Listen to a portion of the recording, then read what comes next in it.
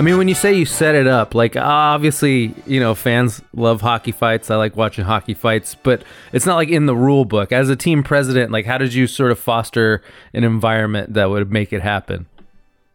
I learned very early on there's enforcers in hockey, obviously. But what I learned is most of the enforcers, it was their job. They didn't really like it. We found the guys that liked it, and they're sick. And there's a few guys out there that actually enjoyed that role. A lot of guys are like, look, this is how I'm going to stay on the team. I do what I got to do. They throw 2 punches, they hug. I was like, we need to find the guys that like this, like actually care about it. And it sounds crazy, but we found them. And, we'd sit literally in the locker room.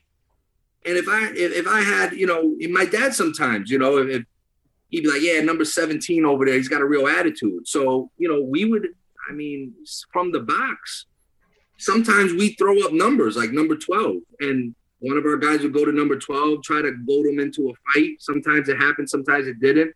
But it was, in a weird way, it was like playing video games.